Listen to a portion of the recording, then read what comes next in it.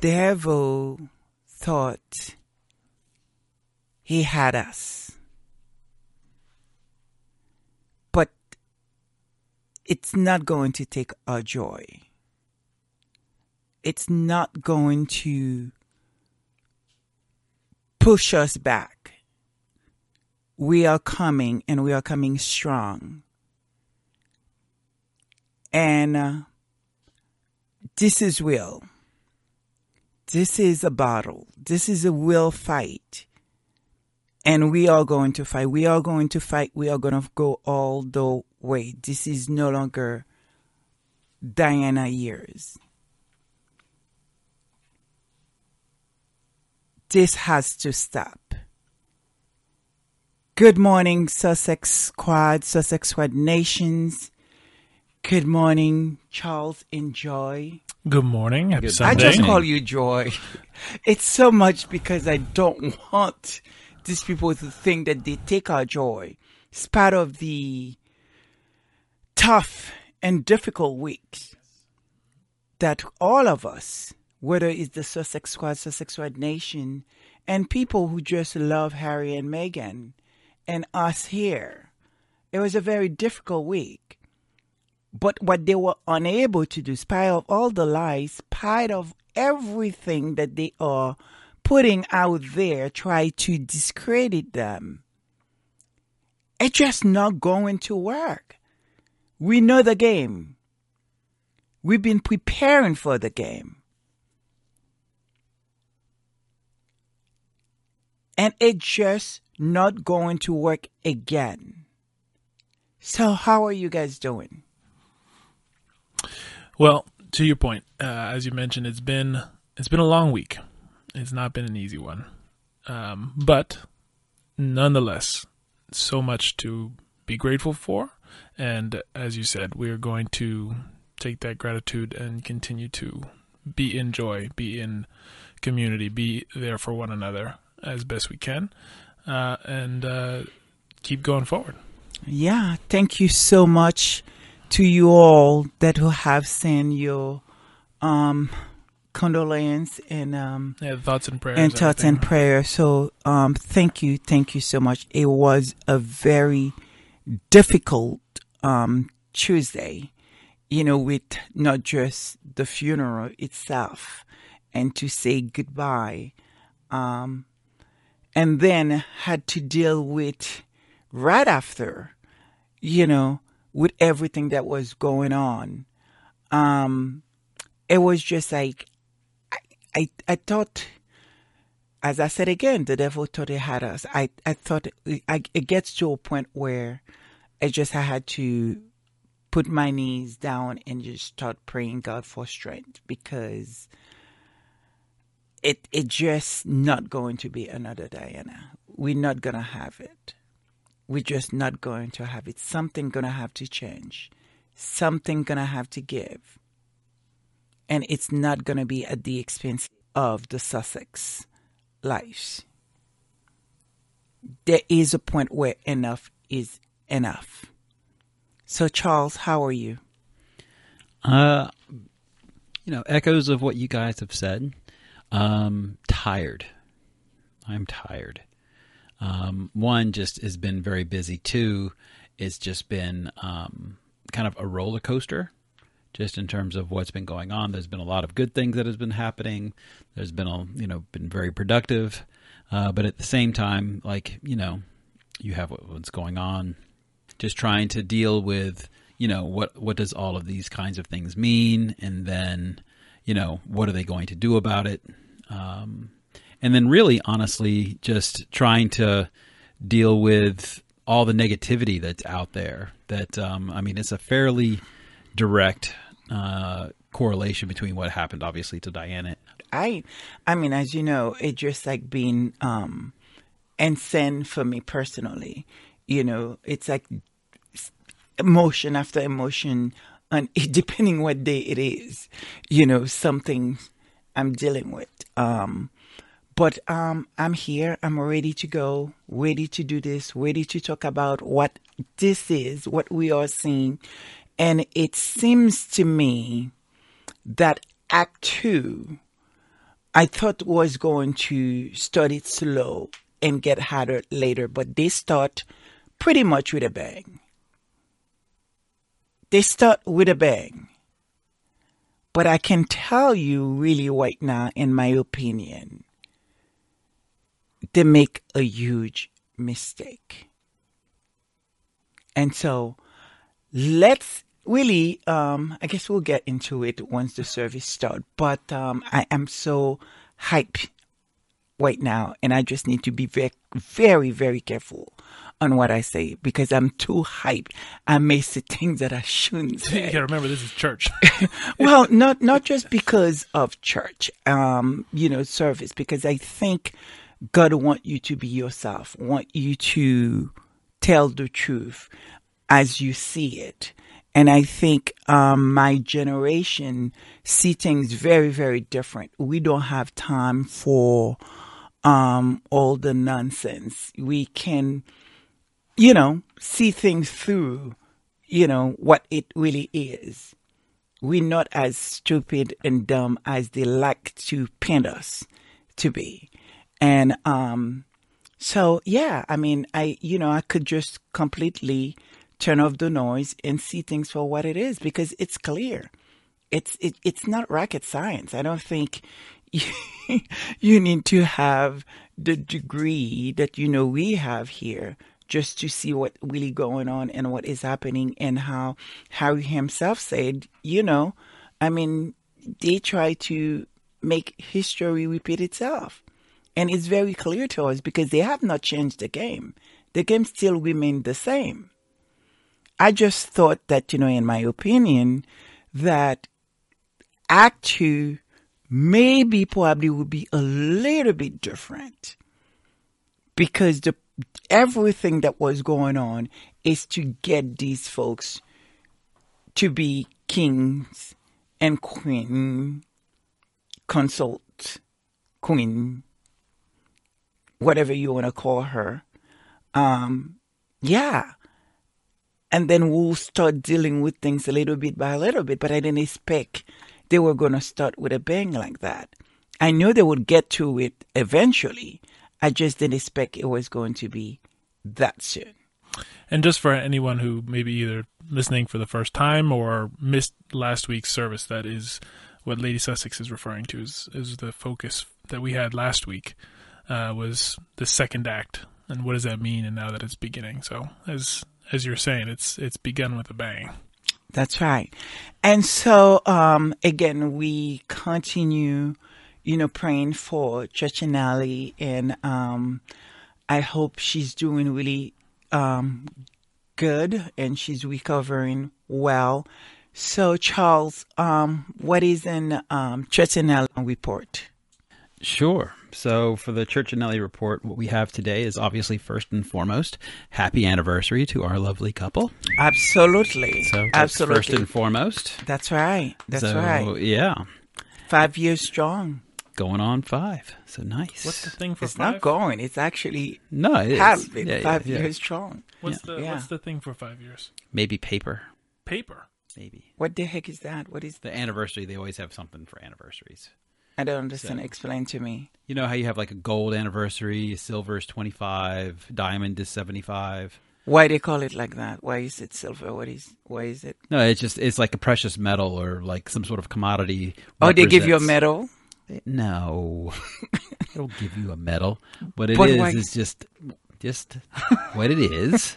Okay. I'm trying to explain it to you. All right. So what it is that for a long time now, certain years have represented certain metals or certain precious stones or Right. gems. And so you have like 25 is silver, is a silver anniversary. 50 is gold. Mm-hmm. And then I believe diamond is 75 years. But does that mean your husband doesn't mean give anything. you It doesn't mean anything. a silver, a gold, and diamond? But Maybe. why not? Maybe. Or you give your husband. It doesn't Yeah, have to be one exactly. way. It goes both ways. What by the is way. the Gifts point? work on both sides, not just one way. And I did just look it up. It is, you're close with paper. It's wood. Wood. Okay. Nobody's So- going to give me a piece of wood. And it symbolizes, and this is good actually, it symbolizes long-lasting strength, wisdom, and forgiveness. Flexibility. It is said, and I don't know what I'm reading from some random website, says it is said that by the 5th year of marriage, the couple has begun to develop a strong, deep roots like that of a tree, hence the wood, preparing them for a long-lasting relationship. I'm so confused about this. This cannot possibly be the first time you've heard this. I've never heard of it. Okay, so let's move on. Let's move on. Yes. So other things going Yeah. on in the world of Harry and Meghan is they actually this week they recognized Mental Health Awareness Month for both Yeah. Prince Harry and Meghan. So Yeah. the Duke and Duchess of Sussex actually visited a local youth group in Santa Barbara called AHA Santa Barbara to learn firsthand about this generation's experience with social media and societal pressures and how it affects their mental well-being. They engaged in a whole bunch of conversations with these guys, lasted over an hour, and they were really trying to work and find solutions together about how they actually deal with these kind of online pressures. And Archewell obviously holds a core belief that mental health is of the utmost importance and underpins all of our work. And we are regularly meeting with those young people and parents and professionals to understand the challenges that they may be facing while working together to drive towards long-term solutions on and offline. So that was an official statement put out by them. Wow. Wonderful. Wonderful. And Josh, I'm sure there is comment. So I see you looking at me like, There are comments, and again, we have to share our sincere gratitude, appreciation, and frankly, disbelief that even more members have joined to support the channel and to support this work, and it is so humbling. And we just have to give the shout outs because we're just, again, it's really, really hard to believe.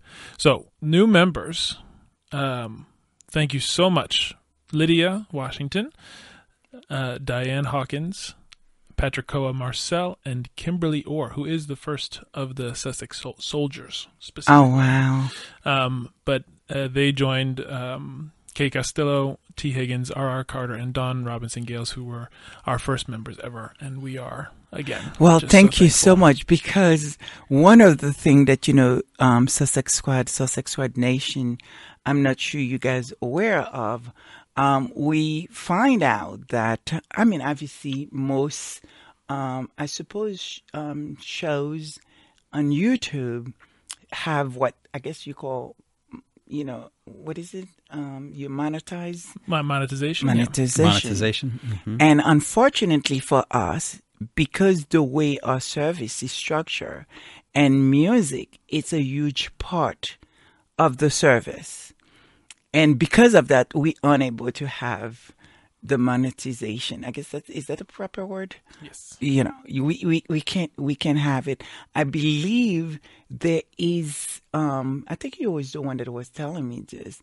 There is this thing where you can share your monetization with some. Yeah. Well, Explain that, but unfortunately, most of the music we use, Yeah, we need to. it's not available to, Yeah. with them. So really, you guys' support means so much. It means that there's so much we will be able to do because we don't have the monetization, and YouTube is just going to be racking and making money on us.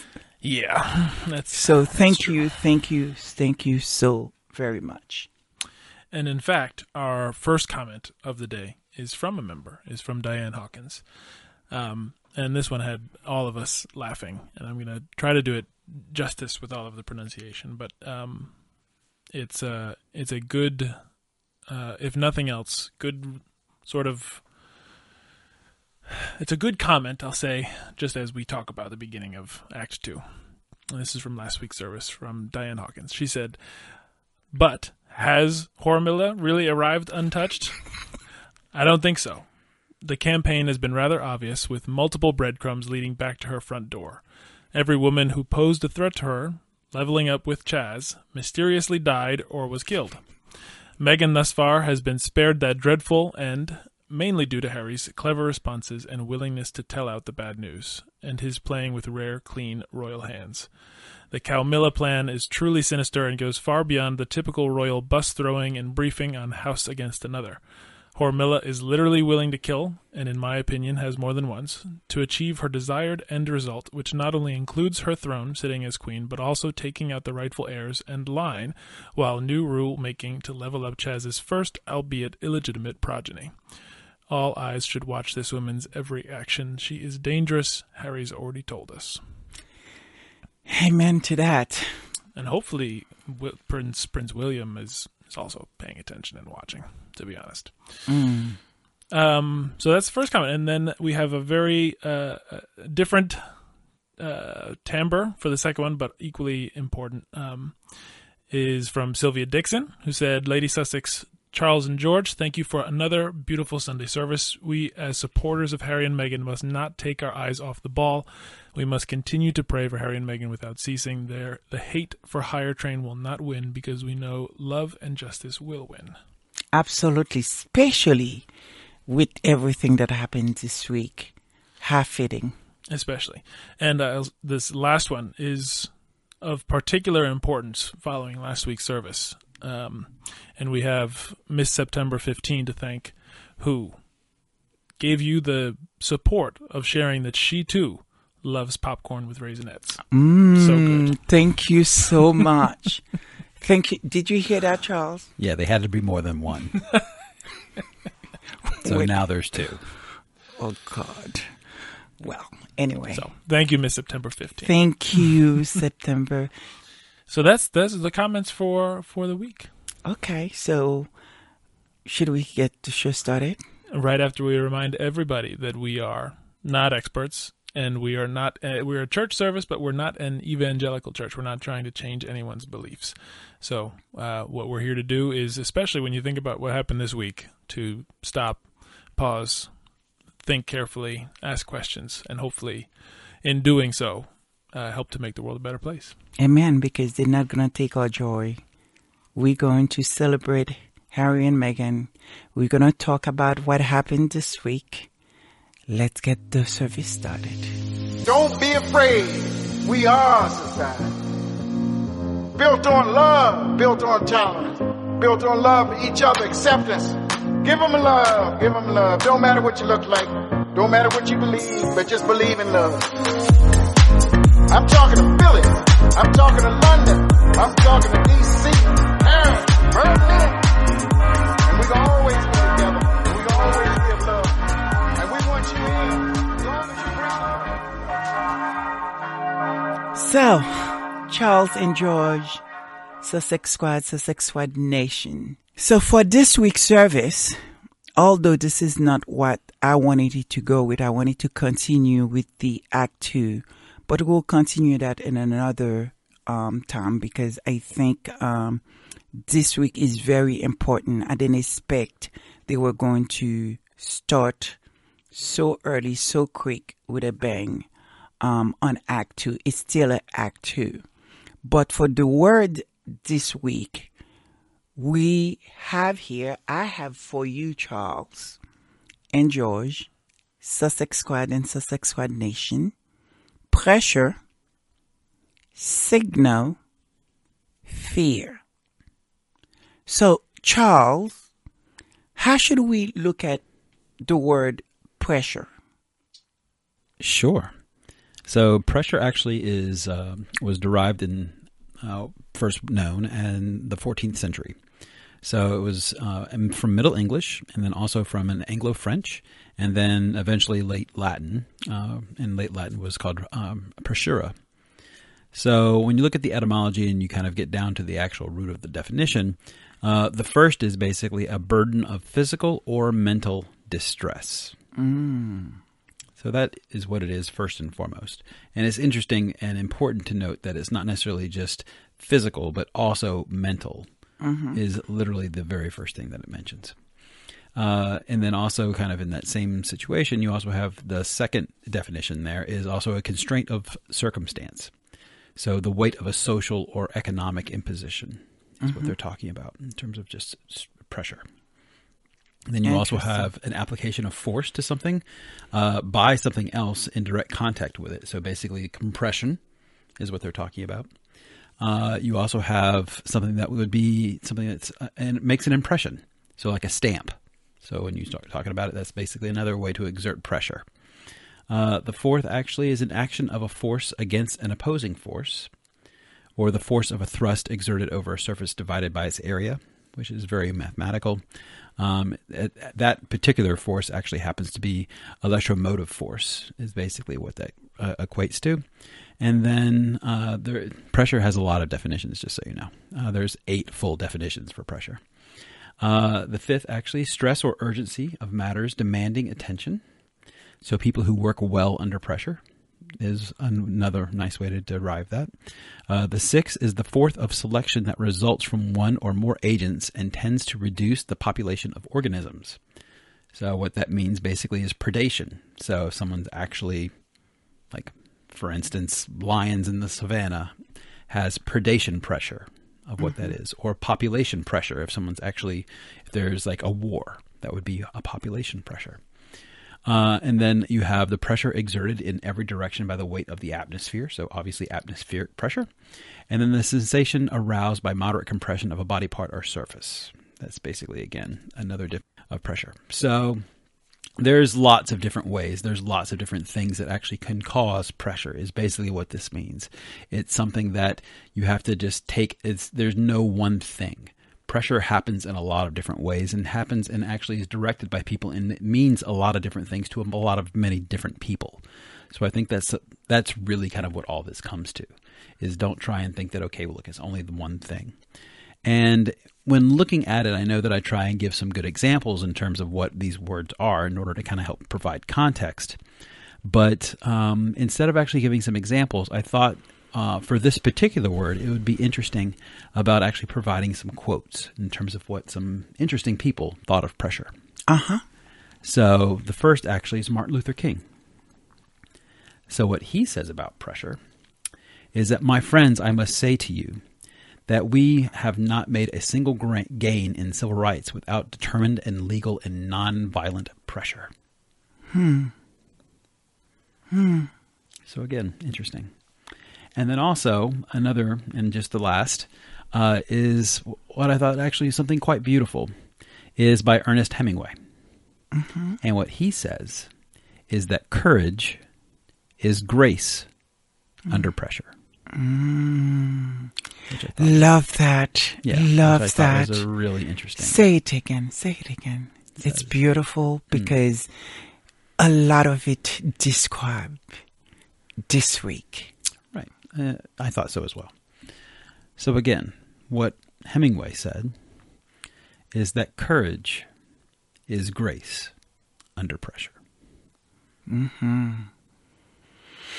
Wow. I want to take it in as you go on. Go ahead. Yeah, no, those are just the two. Those are the two. Those are the two. So, George, what do you have for me? Yeah, no, I think the words are particularly important, both for what you mentioned with what happened this week, but also just the fact that it's Mental Health Awareness Month. Absolutely. It's important to talk about. There's actually there's a really interesting article that was published in Psychological Science, and it was back in 2011. Actually, it's called "Pressure and Perverse Flights to Familiarity" by Ablett, Tally Reich, Senya Mayman, and Baba Shiv. So what they write, I think is actually really interesting for us to think about, because it applies in a lot of different ways to the current situation with the royal family, with Harry and Meghan and everything, and the tabloids. So what they write is, when feeling pressured, people often most desire what is familiar. Familiarity signals safety, which gains heightened importance and appeal in stressful and high-pressure situations. So I think that's also teeing up our next word, well, before we jump to it, but that fact that familiarity signals safety. They go on, they say pressure, stress, and apprehension amplify the attractiveness of stimuli made familiar through prior exposure. Flight to familiar comfort foods increases under stress. I think we all know that. I certainly will cop to it, admitting that comfort foods are a real thing. They go on to say such as that arising from pressures of college life that makes you kind of go to those comfort foods. When both infants and adults desire safety, their preference for familiarity increases.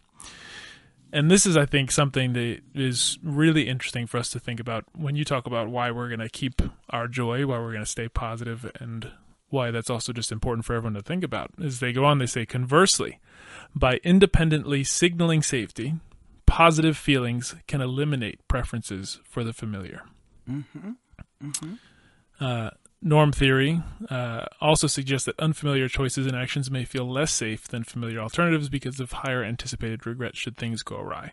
But whatever it may signal, familiarity is not synonymous with safety. Familiar stimuli need not be those most likely to ameliorate felt pressure and stress. Indeed, sometimes a familiar choice can precisely exacerbate the source of one's felt pressure. So for me, there's two big things. The one of the idea of how important positivity is as a way to sort of negate the need or negate the urge to kind of go backwards to familiar. Can allow you to continue to progress forward in the way that is actually most beneficial to all, to what you're trying to achieve. The importance of positivity and being able to do that mentally.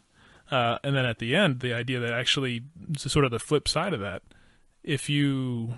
just because we have this sort of built-in biological impulse to go back to something that we've been exposed to previously, that's not actually necessarily the same. It's not equivalent to something that is better for you. And in fact, doing that can actually make things worse. And so for me, the first place my head went when we were reading this and talking about this week's service is thinking about especially the rest of the royal family and this fact that this is a whole new world. This is Act 2. This is the beginning of a whole new stage. And they must be feeling a lot of pressure. And so that idea of, well, are they going back? Are they just having that sort of impulse to go back to the familiar? And what is that then? How can that then make things actually worse for them? Absolutely. The familiarity that you talk about, the grace under pressure that you talk about, and there's so much going on. And it's incredible, amazing even when you say pressure doesn't have to actually mean one thing. And the way for me right now I'm interpreted that everyone at this moment is under pressure. The press, the so-called tabloid media are under pressure.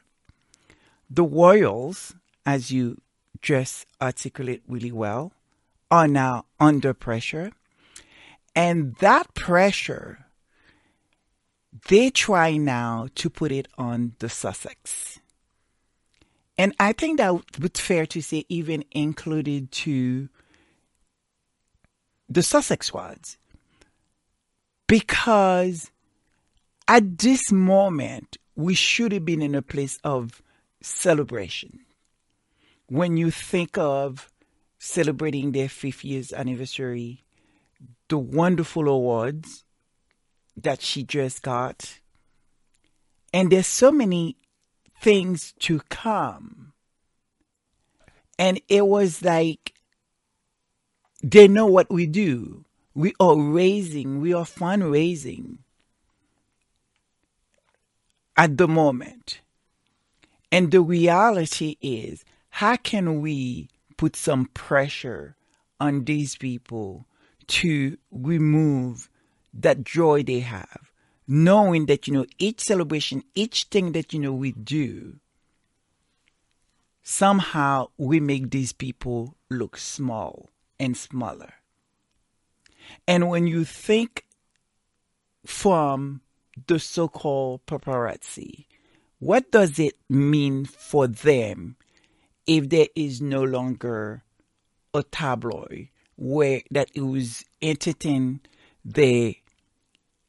a lot of the illegal pictures based on what's reported, was printing these things. They are getting paid for these things. So if it is the truth, if it is, this is what's reported. They break the law. So if these things, and they did print although it's been removed, when you think about, these people make a good living on Harry and Meghan. And it's already, the fact is that, the Sussexes are not giving them anything. And now on top of it all, that if the tabloids are no longer there, what it means for them. But you're looking at the tabloid media itself, that was looking at himself, that is accustomed, allegedly, paying to make things go away when the heat is on them. And this time around, you have Harry that says, no, this needs to stop. People need to hear what you guys do. And I'm not having it. And so right now, this pressure is turning into the kind of chaotic chaos, misinformation, misleading that we are seeing right now. And of course, I have my own assumption. What else could be at play here? But I'm going to be very careful with my words. But is it fair for me to ask the question, is that pressure,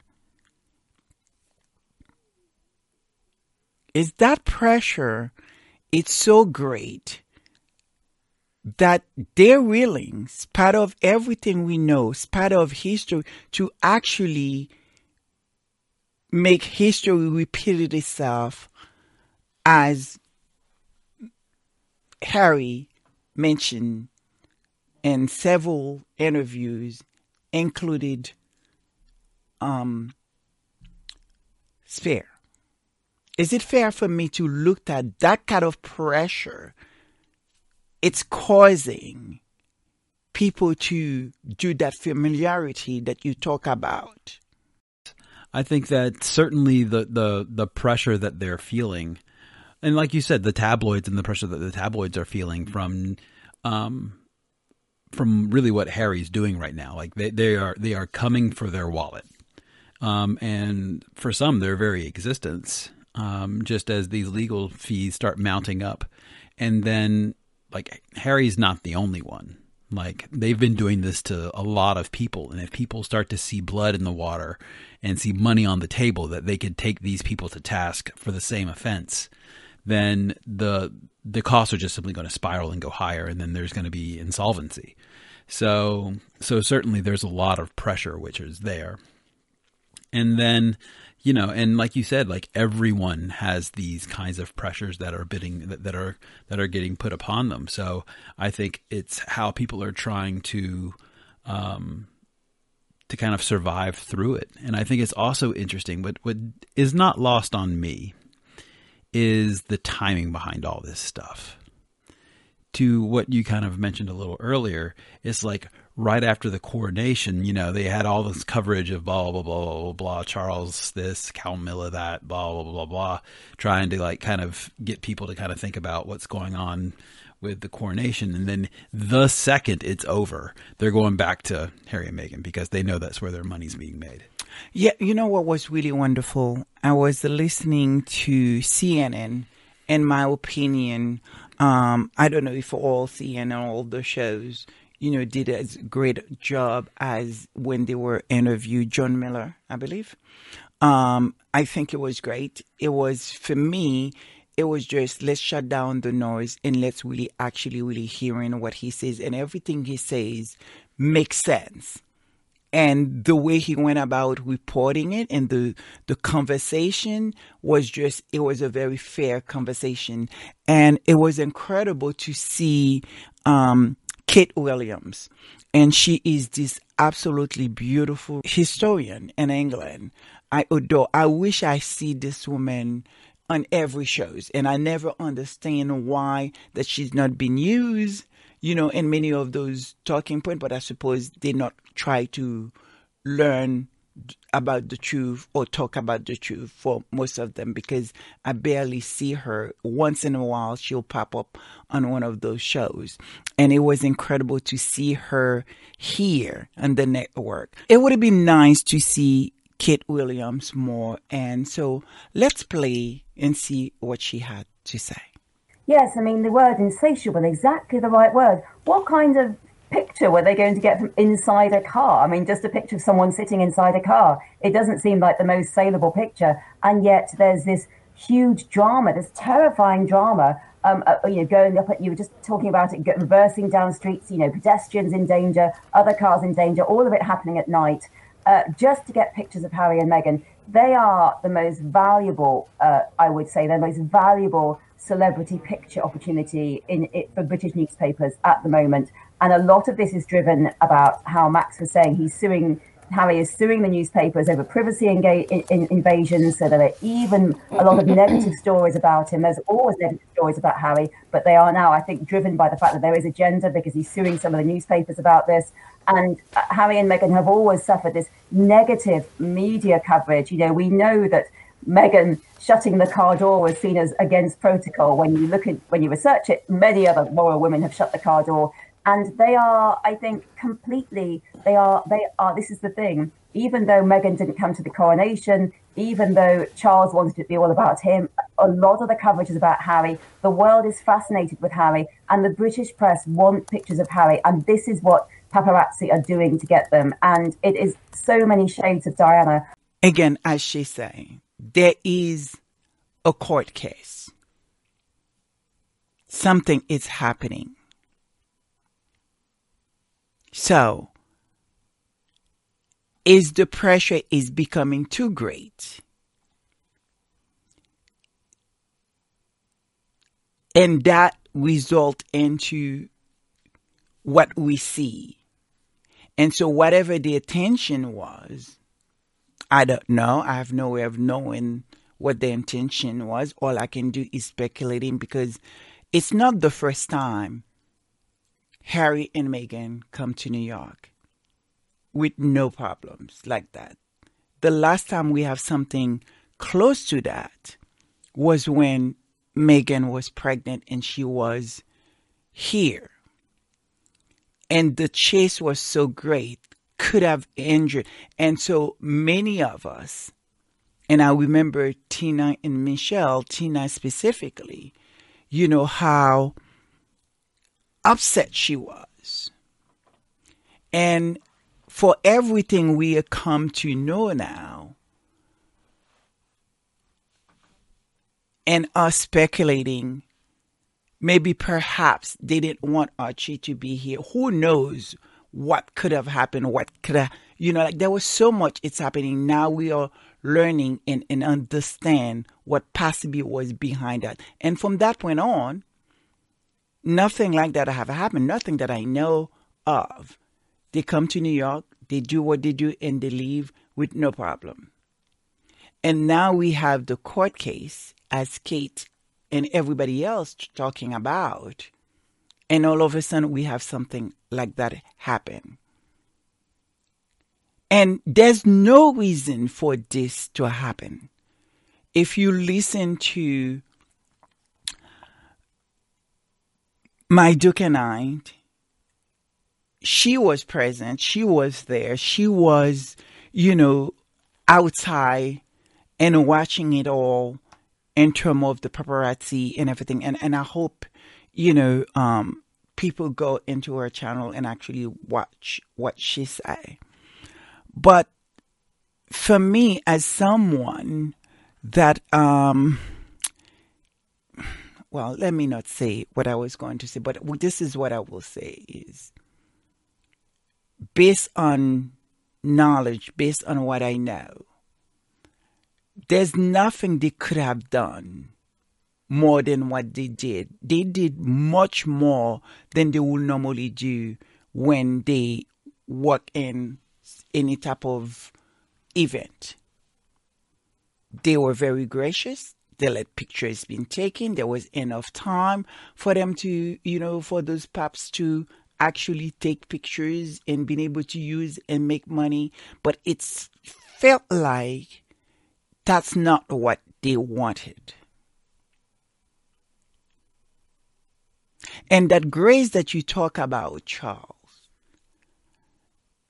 with that pressure that they were under, being inside this car, not knowing what is going to happen, the fact that, they were able to say, you know what, we're not going to go where we are staying, because obviously they have to protect the privacy of the people they are staying with. The last thing that they will want, it's people coming in and arrest these people, or now they know where they will not, stay.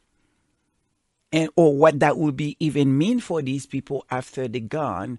Because if they know you are attached in any kind of way, these people come after you. And the fact is that, through everything that they were going on, and they were able to manage to make sure that, the safety of these people come first.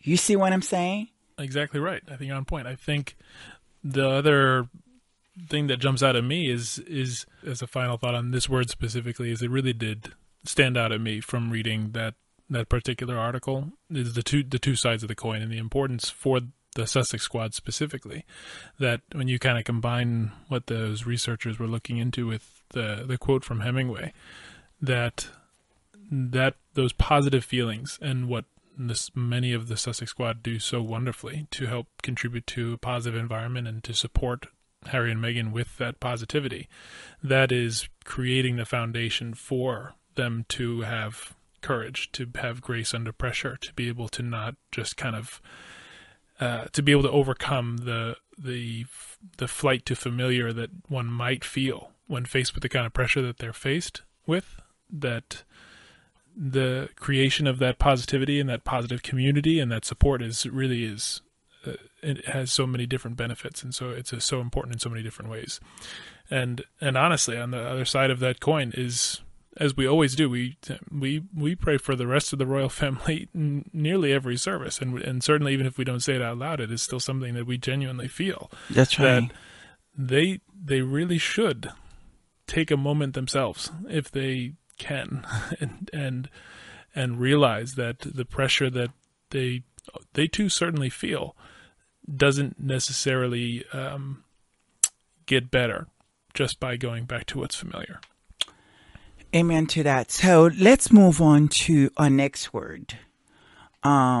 Signal.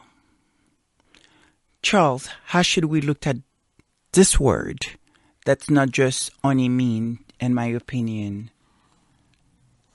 your car signal? Turn signal? Turn signal. That is true. There are more than just that. That is a definition, but there's certainly more than just that one. So for signal, it actually comes from the 15th century and is from Latin, is actually derived from Latin.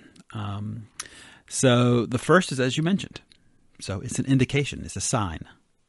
So that's the first thing, such as your car signal. The second actually is an act, an event, or a watchword that has been agreed on as the occasion of concerted action. And then a derivative of that is something that actually incites action, which makes sense. And then another, in terms of the third definition for it, is something such as a sound, gesture, or object that conveys notice or warning. Appropriate. Indeed. The fourth and last is an object used to transmit or convey information beyond the range of human voice. And then a few more under that same idea is the sound or image conveyed in telegraphy, radio, radar, or television.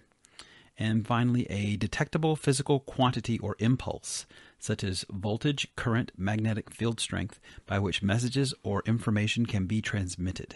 Wow. So those are all signals. Okay. Now, just in terms of just, again, putting some nice context around it, I found actually kind of a fun story.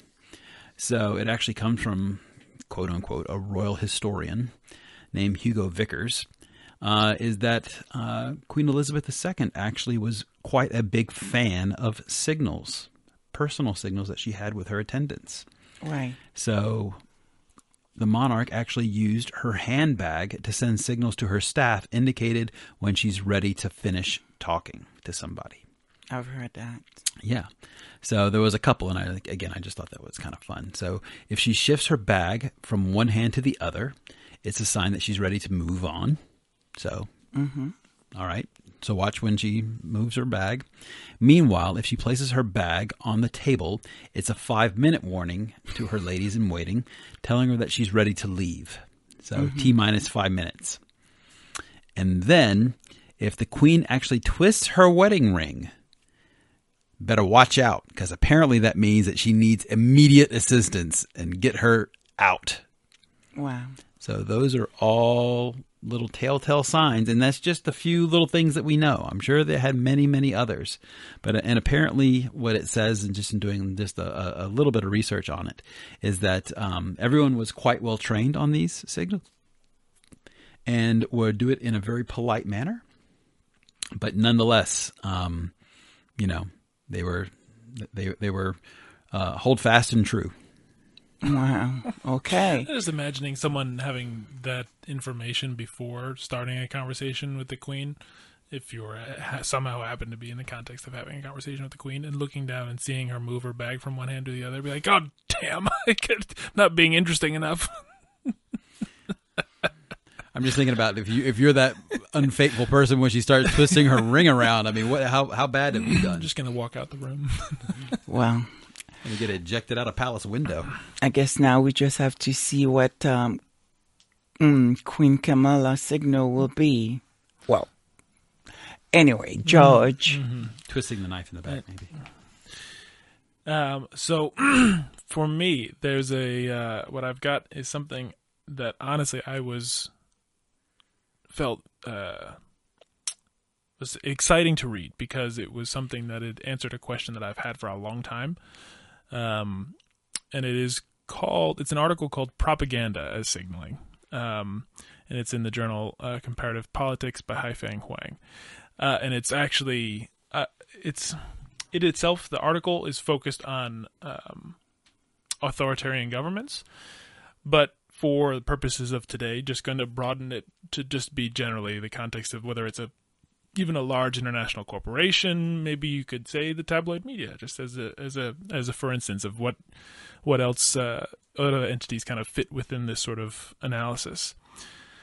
And the article goes into, the author is answering this question of why do these entities go about propaganda that is just so far-fetched that it actually makes them seem worse off by doing it. It just doesn't make any sense. And I think we say that a lot of times. You talk about the stories that they did about, that they did and do about Harry and Meghan. And even I think that stat from the month leading up to the coronation of the ridiculous count of stories that were about Meghan, even though she had never been out of her house, or any of those things. The difference between the stories about Meghan and coverage for Meghan and coverage for Kate for the exact same thing, like how just ridiculous it was. Like, how can you guys not see how bad this makes you look? Right. And I was like, how do you answer that? And it's actually really interesting, because this guy has put forward a really important theory about it. So I'm going to read a slightly paraphrased version of what he wrote. Excuse me. So he says, however, for indoctrination to be effective, indoctrination through the use of propaganda, one has to be convinced by the content of the propaganda. Pretentious propaganda that is not persuasive is at odds with this goal. In this paper, I propose that propaganda is often not used for indoctrination. It's not really meant to actually convince you of what it's saying, but rather to signal the entity's strength in maintaining social control and political order. More specifically, by being able to afford significant resources to present a unified propaganda message and impose it on groups of people, an entity that has strong capacity in maintaining social control and political order can send a credible signal about this capacity and distinguish itself from a weak entity, hence implicitly intimidating the masses who may otherwise contemplate change in the status quo. In other words, such propaganda is not meant to brainwash people with its specific content about how good they are or the merit of their stories, but rather to forewarn the society about how strong it is via the act of the propaganda itself. Yeah, absolutely. I mean, I think it's fair to say, well, is it fair to say what happened this week? It was very clear, a signal to the Sussex. This is what you will have to deal with. And this automatically, Harry being in this situation, there's no way in the world that he's not going to think about his mother in that moment. And so if he has to think about his mom, is it intended for him to think about his mother, and that could be his fate? And the reality is, it wasn't just like it was just him. It was his mother-in-law. It was his wife. There's no way they don't know, or there's not a signal to him to say that this is what your fate can be. And God forbid they are successful, then we'll have your kids. Because the kids are royals, and it is more likely the crown will take custody to the kids. I'm sure that signal attempting, if it is a signal, if it is, we don't know that to be true. But if it is, I'm sure the attempt is for him to think what he's doing. In the court at the moment, that he needs to think about this. Because when you start seeing... They were overwhelmed by paparazzi. These were people in cars. These were people on motorcycles. These were people on scooters that had surrounded the vehicle in midtown traffic. And now you've got the NYPD team that is the protective detail behind the principal car. And there's scooters and motorcycles running in between them, ahead of them, crossing in front of them. They're trying to create some distance, and this is becoming worse and worse. So finally, in frustration, they made a command decision of, trying to first slow down traffic, block a street, and get some distance. That didn't work, because then the scooters and the motorcycles flew down the sidewalks with pedestrians scattering, no regard to law or traffic regulations or people to keep up. So they went to the 19th precinct. That's 67th Street in Manhattan. They blocked off both ends of the street.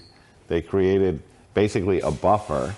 And then they spent some time, trying to cool down from this and say, all right, what's our strategic plan to get to the next location without bringing this entire crowd? Because the protective detail is to protect from stalkers, attackers, the things that royals and famous people have to deal with.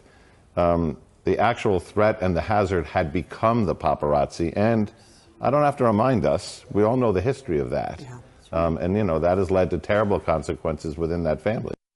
Reckless endangerment. Is there any charge that could be brought against any of them? But it's a real challenge. You have scooters with covered license plates. You have cars running through red lights.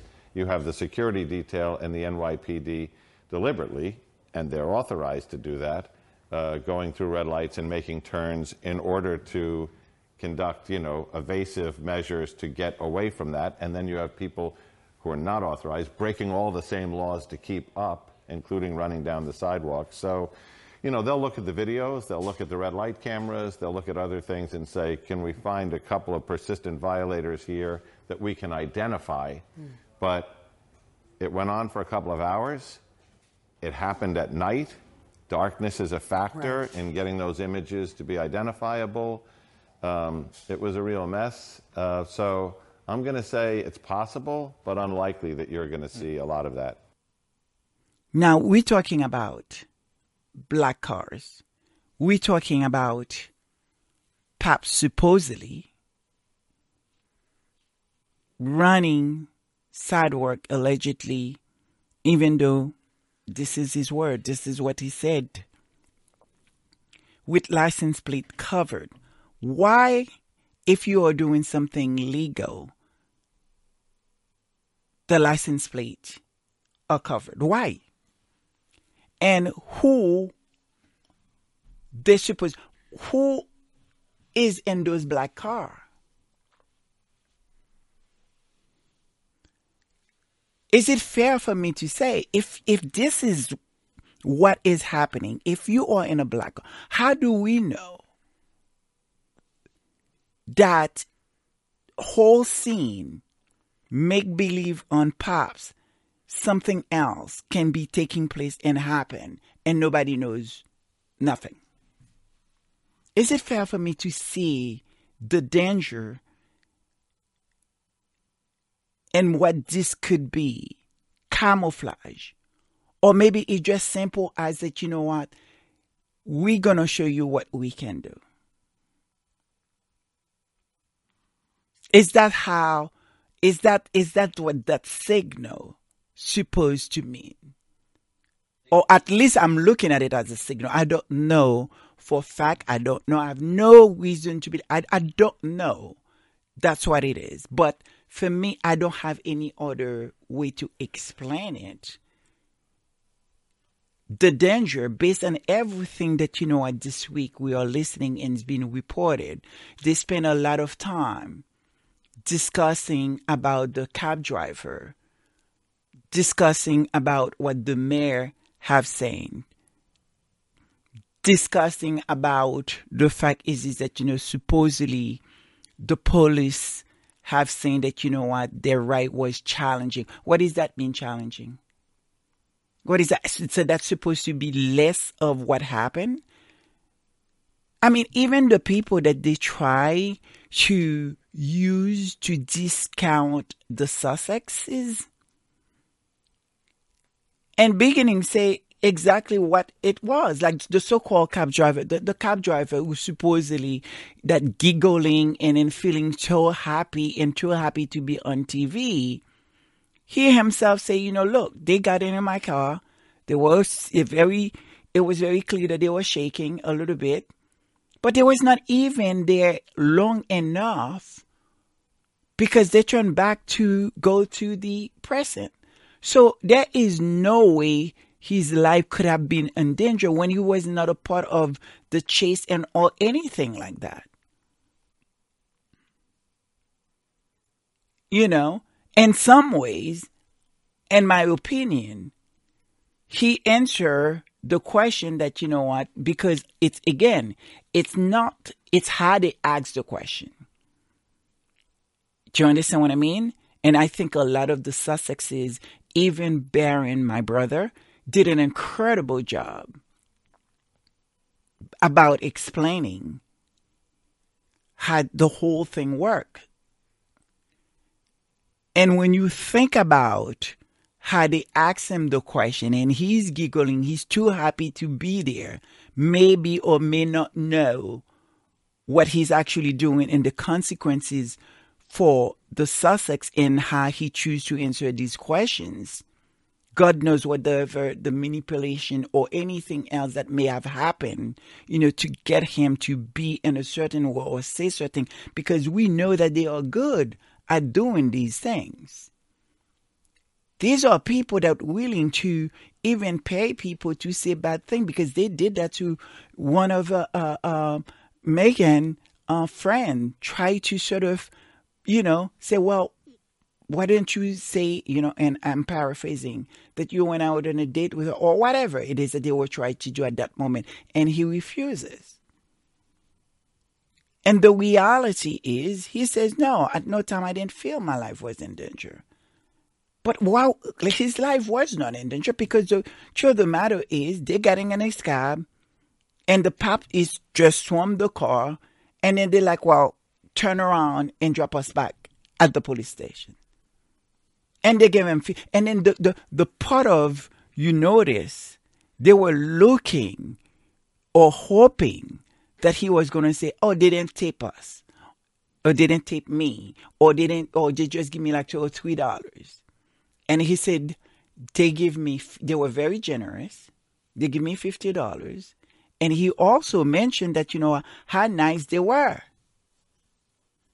But all that fell aside. Because what they wanted to hear, what they got is the fact that this guy said no at no time. And then some, New York is safe and blah, blah, blah, blah, blah, all that. Do you understand what I mean? And then perhaps all the context is missing because this guy is being used for exactly what they wanted him to be. I think you're on exactly right. I think you're on point. I think the other thing that jumps out at me is that the idea that it is potentially and seemingly probably a signal, it's them signaling, is that it's not also just to Harry and Meghan. It's also signaling to everyone else. Because this is on the world stage. It's signaling to the Sussex squad, to the Sussex's supporters. It's signaling to anyone who might have also been thinking about bringing up their issue or their own beliefs as it relates to what the tabloid media should or should not be doing in matters of privacy, in matters of the fundamental structure of society today.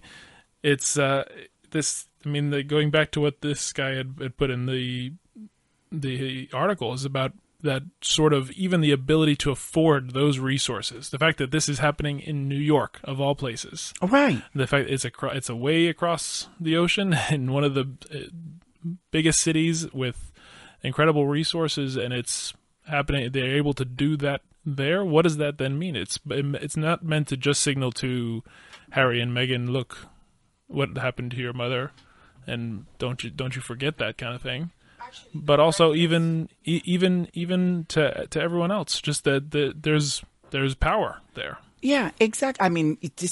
They are a powerful force. They are giant. I think Prince Harry did say that. Do you understand what I mean?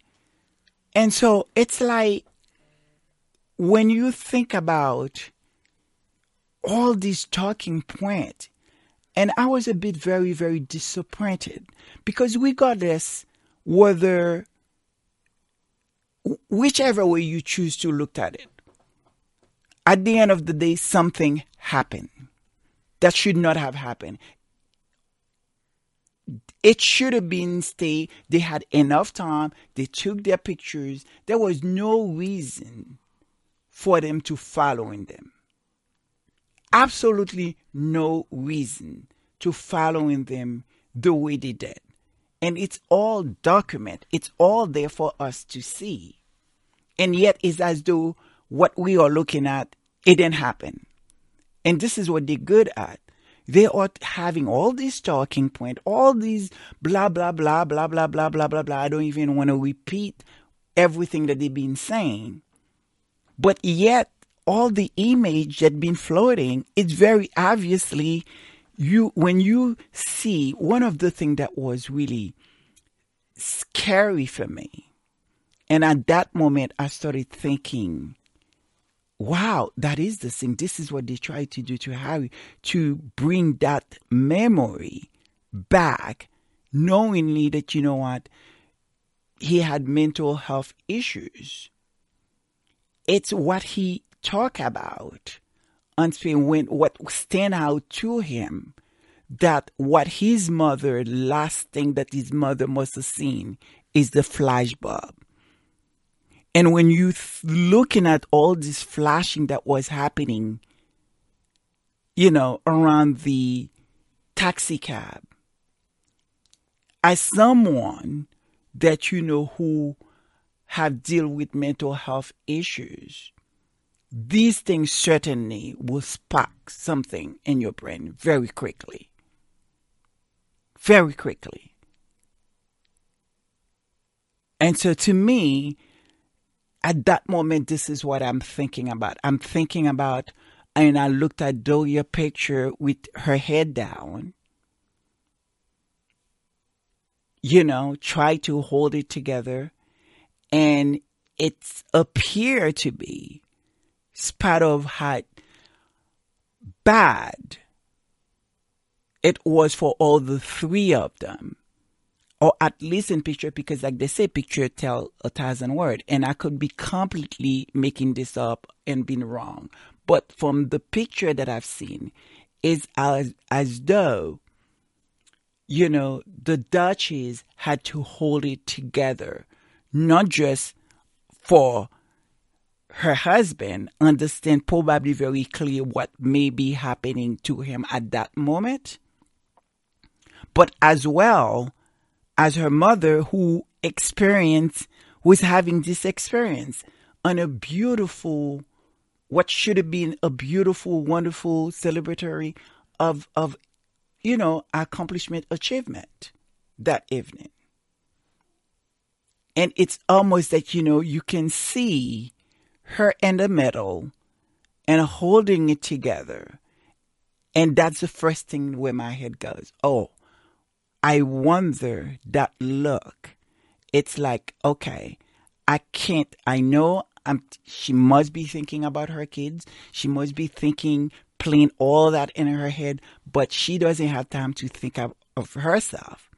That she is thinking of Harry and she's of her husband and she's thinking of her mother. Because that's who a Duchess is.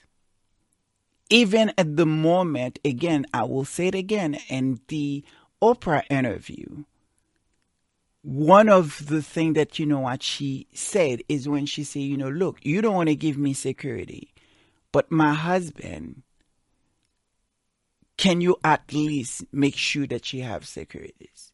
And she was willing to, spite of all the visual, everything that was at her, death threat and all that, she wanted to forfeit that as long as her husband has protection. That's right there tell you what type of person this woman is. So, Sussex White Nation, please tell me I see it wrong. Tell me that I don't know how to look at it, but just a signal to them. And maybe that should lead us to our last word, to fear.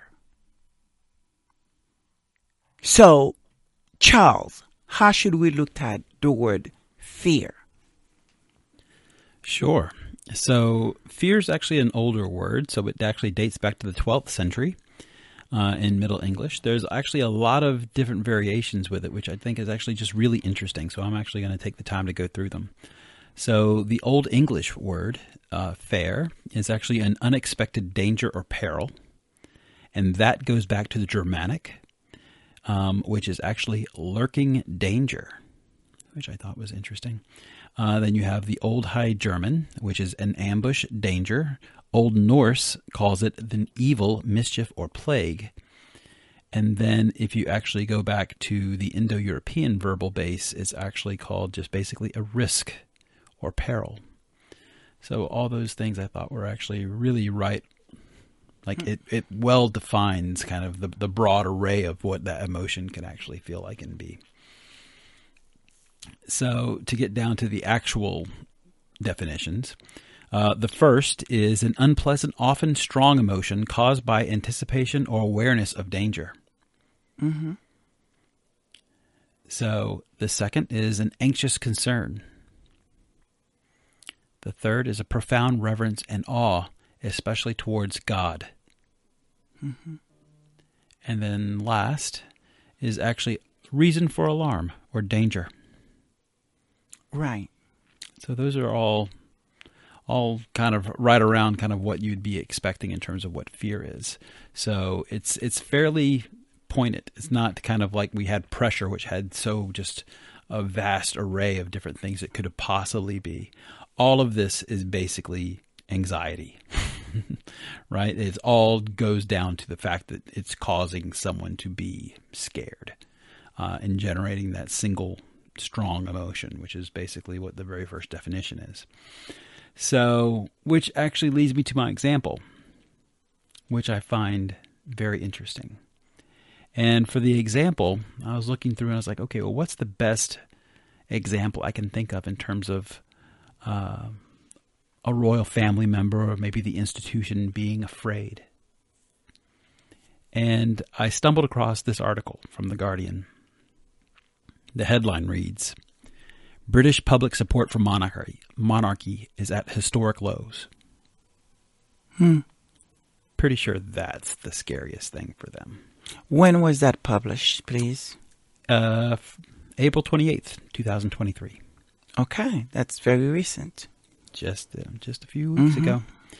So, and this, I'm going to read you just a quick snippet of what the article is. Only 3 Britons in 10 think the monarchy is very important. The lowest proportion on record, a poll shows as the Queen coronation approaches. A survey by the National Center of Social Research shows public support for the monarchy has fallen to a historic low. A total of 45% of respondents said either it should be abolished, was not at all important, or not very important. In 2022, the year of the late Queen's Platinum Jubilee, 35% of respondents gave one of the same 3 answers. Overall, answers in 2023 displayed a drop in support for the monarchy to roughly the levels last seen in 2021. The data, based on over 6,600 interviews, builds on 40 years of data collected for the annual British Social Attitude Survey and shows the number of people who say the monarchy is very important has fallen to only 29%. Wow. That's almost 10 points lower than just a year ago. This reflects a long-term trend of declining support for the monarchy, with the new research showing the number of those answering very important at the lowest level since data collection began in 1983. But the return to 2022 levels is in keeping with the bump in popularity the Windsors tend to receive during showpiece events like the Jubilee, weddings, or births. Yeah. So, as you would expect. But when I start thinking about what could possibly be the royals be be scared about, what could cause such fear, I'm pretty sure that that's pretty near the top of the list. Maybe it should be, but I will say maybe, and I'll say why. Go ahead, Josh. Yeah, no, I think fear is an interesting word, and the way it builds on pressure and signal, and what it seems like anyway on the face of it may have been the objective, maybe one of the objectives of what happened on Tuesday. So there's a couple interesting things about it. One is from actually back from an article following World War I. It's titled "Mental States and the War: The Psychological Effects of Fear." And the author, Robert Armstrong Jones, writes that as to the nature of fear, it is without a doubt a very fundamental emotion.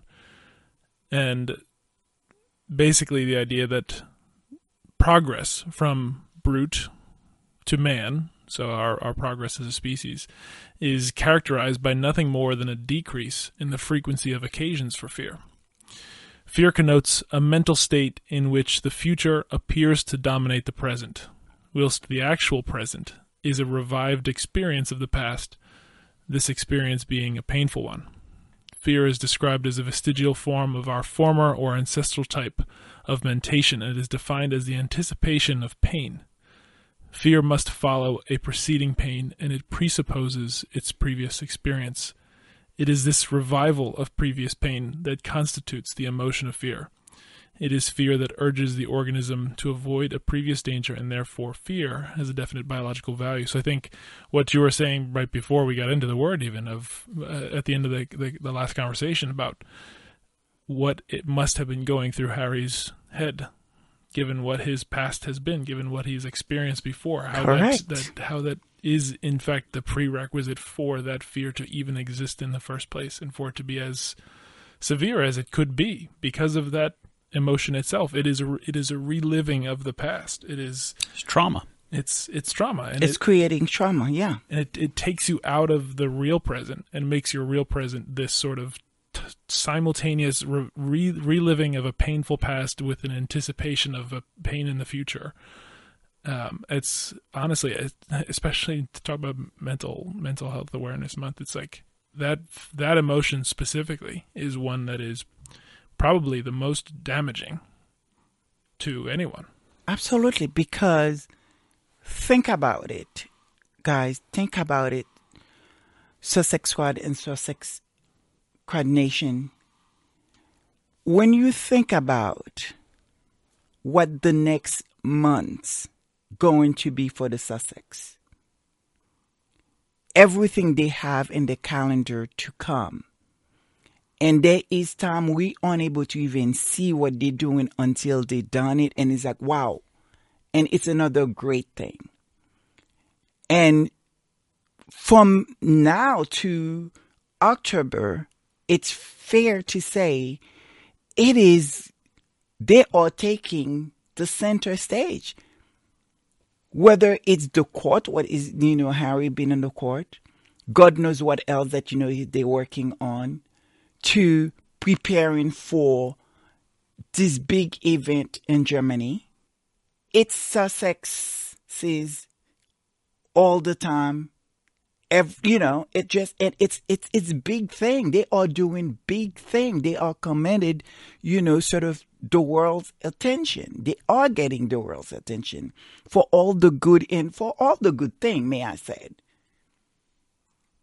Do you understand what I mean? And so you just have this fight in Act 1, I'll call it Act 1, to get these people to coronations. What else for them? Because they're going to have to go out to I guess, promote what that, I don't know what to call what that just happened.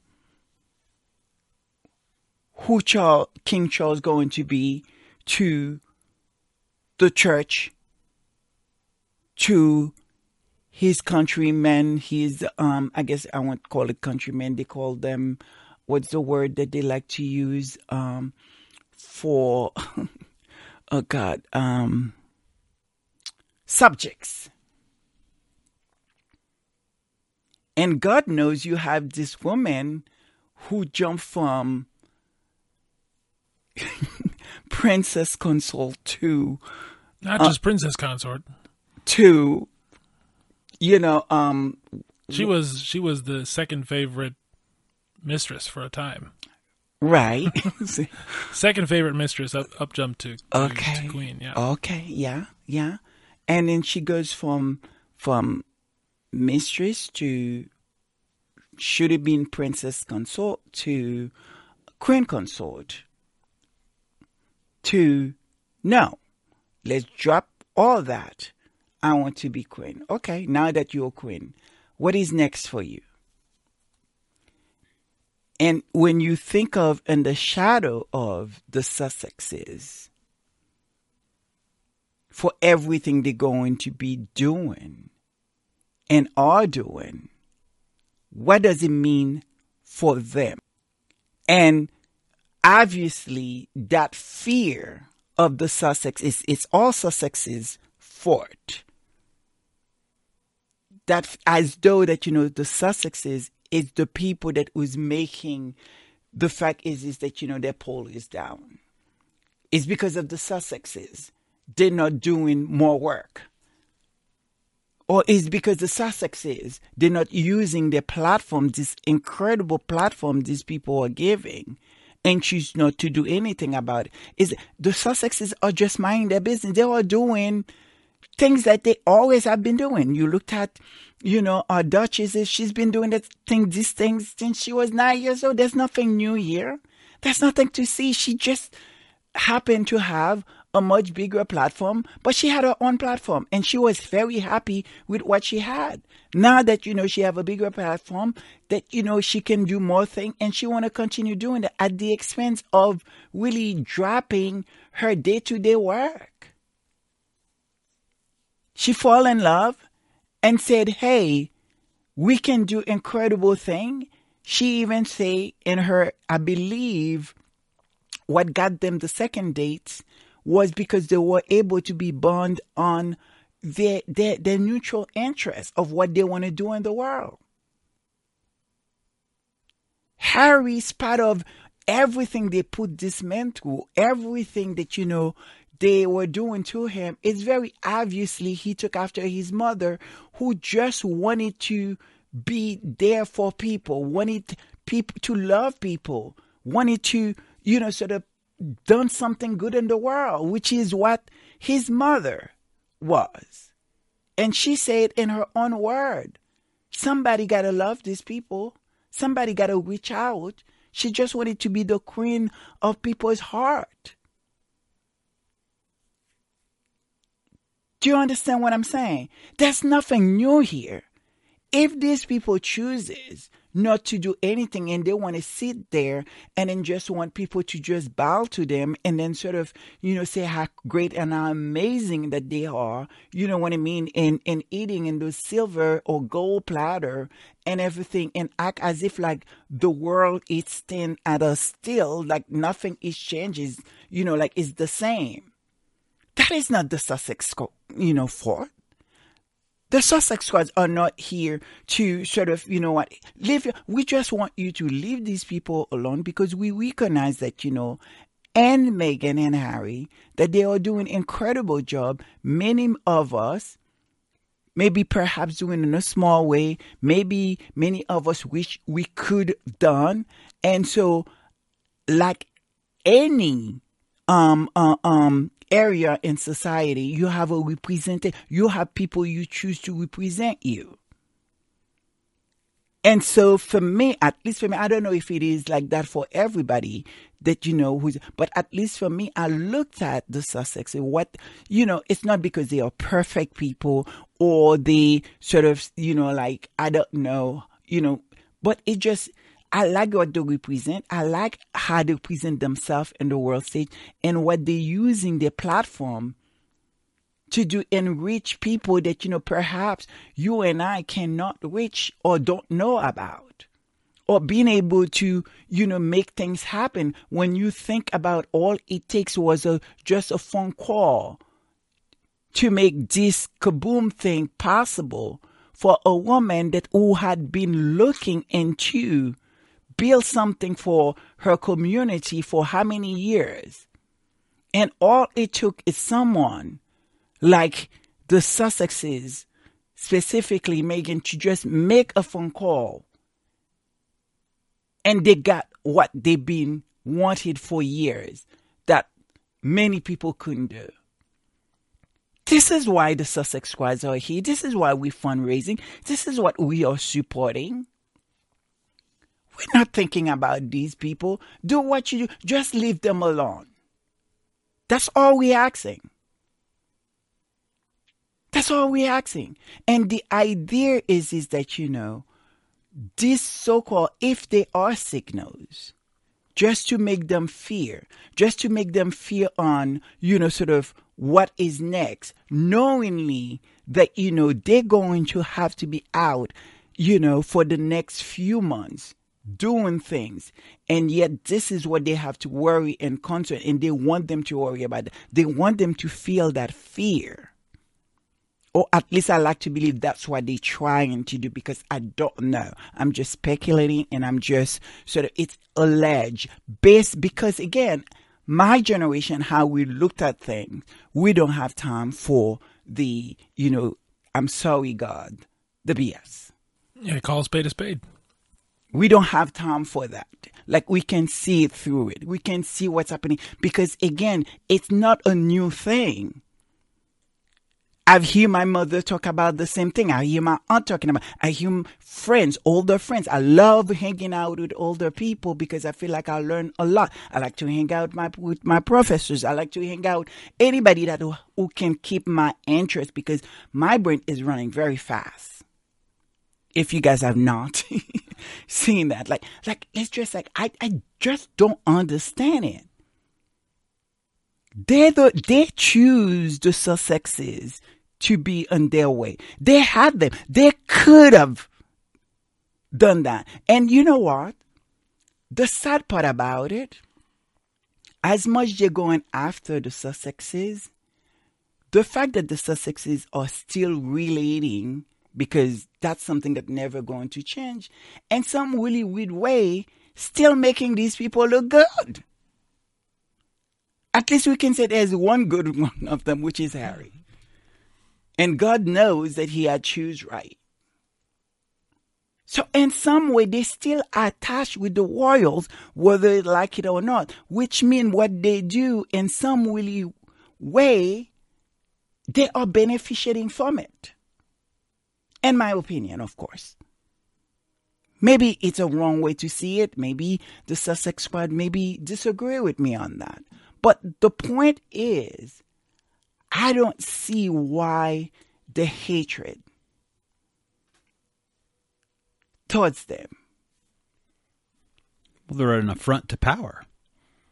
It's the long and short of it.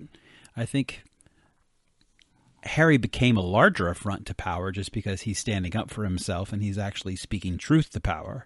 So I think he has certainly become a big problem for them. But I think Meghan just being who she is and the color that she is was all it took. I think that's it, pure and simple. I think it's a very simple matter of race. And they couldn't take the fact that you had someone who looks like her and is the complexion that she is and has the background that she does being that close to true power. And so they were going to do everything humanly possible and sometimes inhumanly to sully her, and they chose the wrong one. She is, when you have such sharp relief from who Meghan is to who the rest of the royal family are, it just makes the comparison laughable, and I think it really shines a light, really, how badly they truly are treating her, and then also what their true intentions and motives are. And I think it just simply boils down to just that. Yeah, I mean, what's interesting is hearing conversation, even younger people than me get it, and get it in a way where it's kind of like, well, they just wishes that, what she's doing, it could have been the other one. But the other one, what's stopping her from doing those things? What is stopping? Like, I don't really get the whole notion. This is the part that I don't get. That whole hierarchy that, if you are, sort of a lower rank, somehow that you can't do this because, you're taking life from. Well, do something bigger. If I were Baron, I'd make a mumbling joke right now. Guess why she can't do it? Oh, God. I'm sure if he listening, he will know exactly what you're talking about. And it's funny because I was listening to him, and there is, he was mentioning he thought he lost the mute. And he found it. So everybody will know what I'm referring to. But anyway, just shout out to you, Baron. It was very difficult listening to you and see you breaking the way you was. And I was with you because I think for many of us, and specifically me, given the week that I have, I was right there. But I quickly thinking, this is exactly what they want. this is what they want. They want us to feeling exactly that way. They want us to start saying what even I hear a few, not a lot, but a few, just say, well, maybe they should just drop the lawsuit. Like we quickly, they want us to scare. It's exactly what they wanted. They want us to say, well, okay, well, we don't want something to happen to them. Well, what does it? Maybe put pressure on them to drop the suit. So that is that is a perfect setup for this. The last thing that I've got, because I think it is the advice that is needed in this context in response to exactly those emotions, and it's another journal article. It's in World Affairs, and it is titled "Fear as a Weapon: The Effects of Psychological Warfare on Domestic and International Politics." And just to read a couple portions of it, the author is Daniel Ganser. He writes, "When we think of weapons, our mind often conjures up images of military hardware. We think of guns and tanks on land, guided missiles, fighter jets in the air, aircraft, submarines in the sea, satellites in space. But arguably, the most effective, the most dangerous, and the most secret weapons are those that we cannot see at all, and fear is one of them. Fear can be produced deliberately through a number of techniques.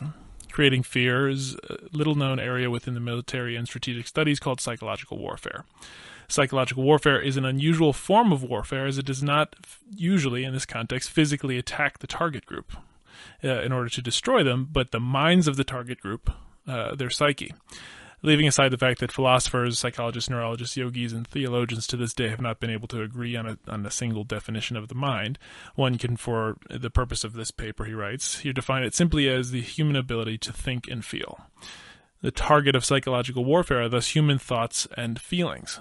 If somebody can get access to our thinking and feeling without us noticing it in that way, he's undoubtedly can exercise great power. However, and this is part of where it gets to one of the two important things.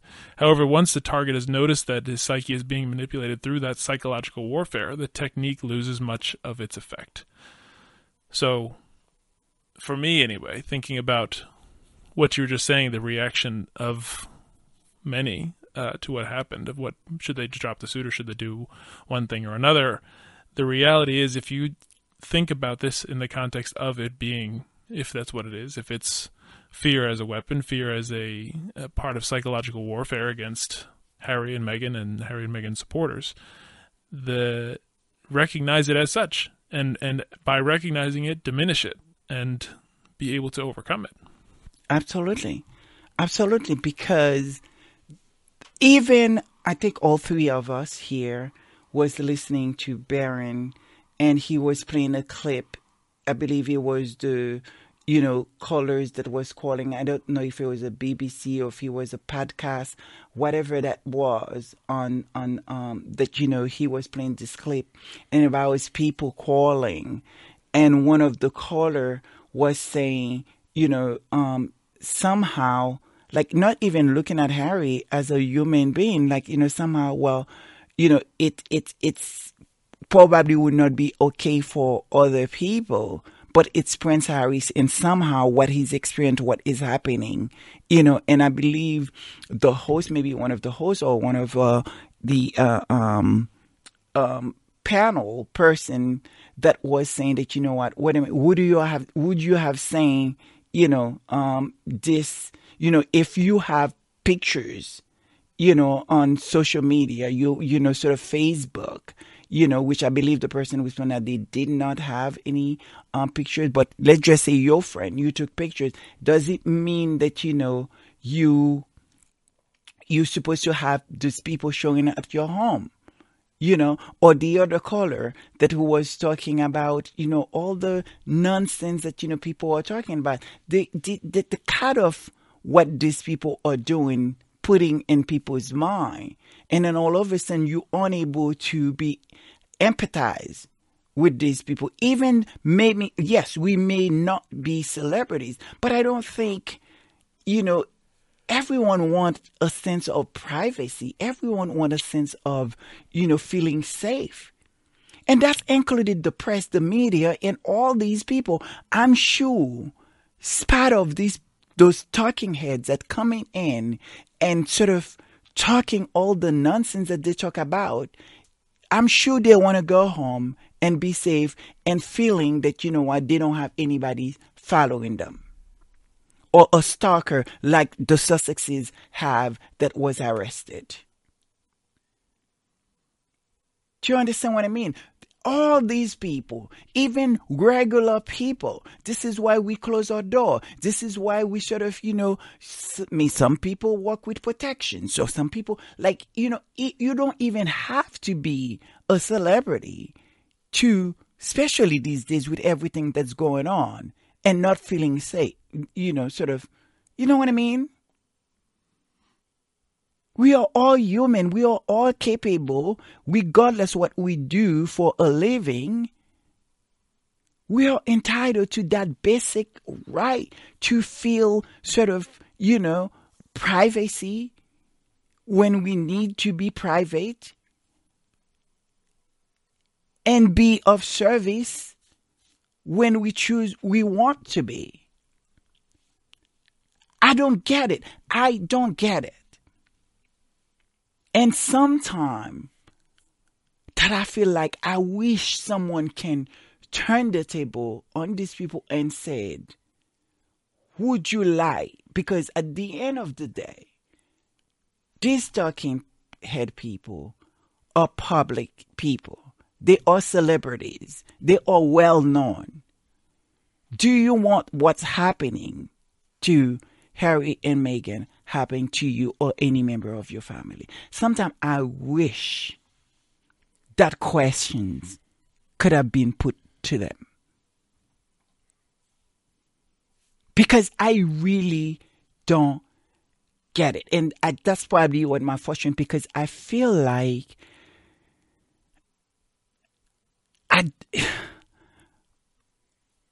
what are they trying to do? So is there anything else you guys want to add on?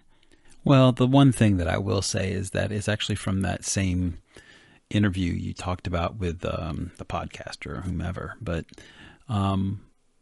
what Barron, I believe, pointed out was that, they dehumanized the Sussexes. Is basically what happened. That what that lady did is that, okay, well, it's just Prince Harry. So as if he's not a person. And I think that's what it really kind of boils down to, is that they're not taking responsibility for their actions, and they think that anything that happens to Meghan and Harry is fine because they don't view them as having rights. And I think that's really important context that we have to keep in mind about, truly, who we're up against, and then the levels that they're willing to go to. Because if someone doesn't have rights, it means that you can do anything to them. And I think that's why fear is so important and why we have to be so vigilant in what we're doing.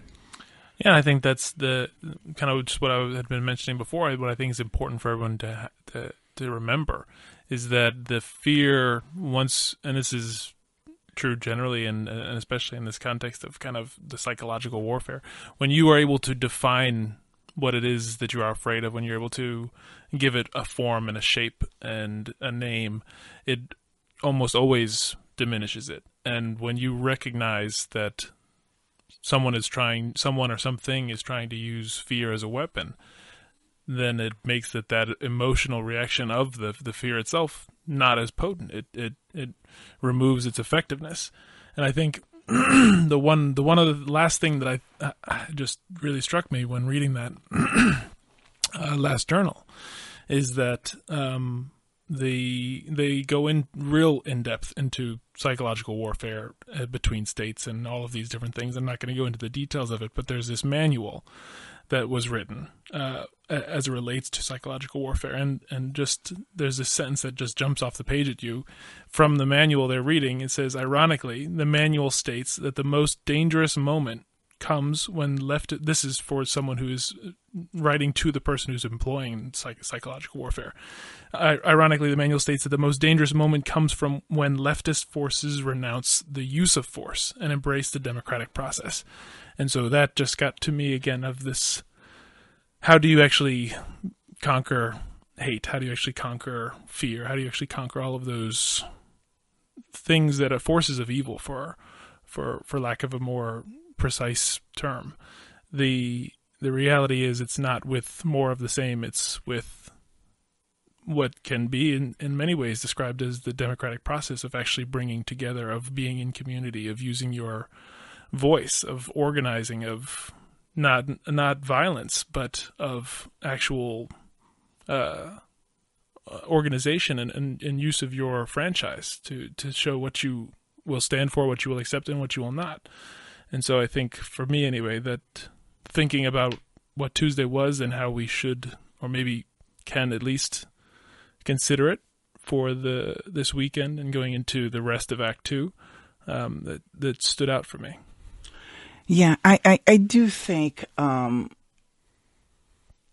it is really important. If you guys don't have anything else to add on, I would like to move on to verse and then follow by this really wonderful song. So, Charles. Sure. So I think I have a really fitting verse for us today. So it's actually out of Joshua, chapter 1, verse 9. And it says, "Have I not commanded you? Be strong and courageous. Do not be afraid. Do not be discouraged. For the Lord your God will be with you wherever you go." Amen. And so let's take a break and worship, listening to what I believe is a very fitted song. And we'll come back and summarize, all of it. Because it's part of everything that happened. There is a silver lining on all this. So, enjoy.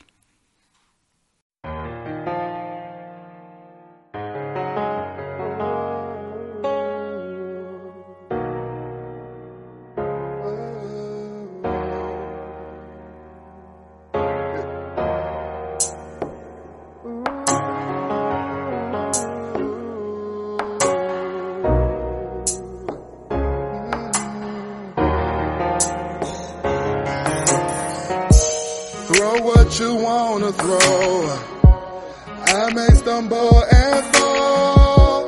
God reach out his hands and help me stand tall. Say what you wanna say, your words, they can't touch me. I'm a child of the King and he protects me. Devil thought he had me, he thought he won.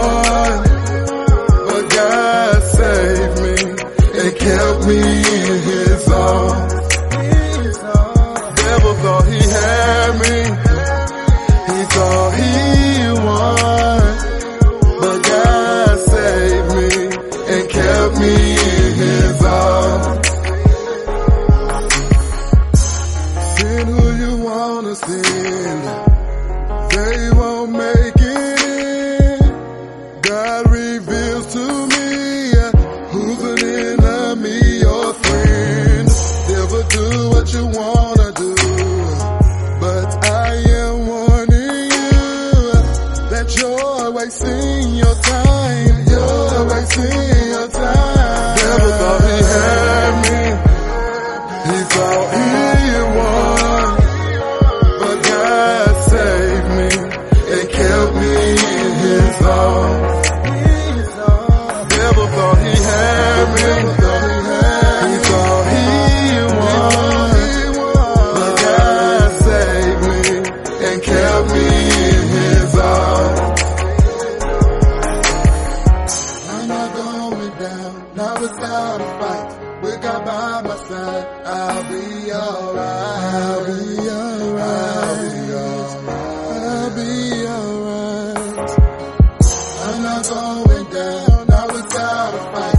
With God by my side, I'll be alright.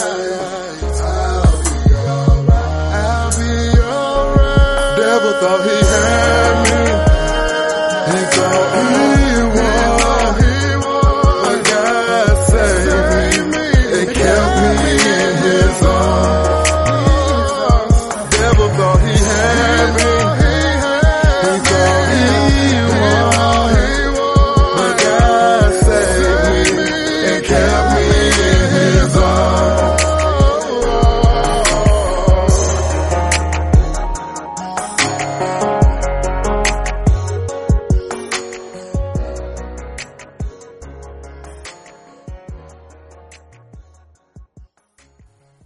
that song, Faded All Right.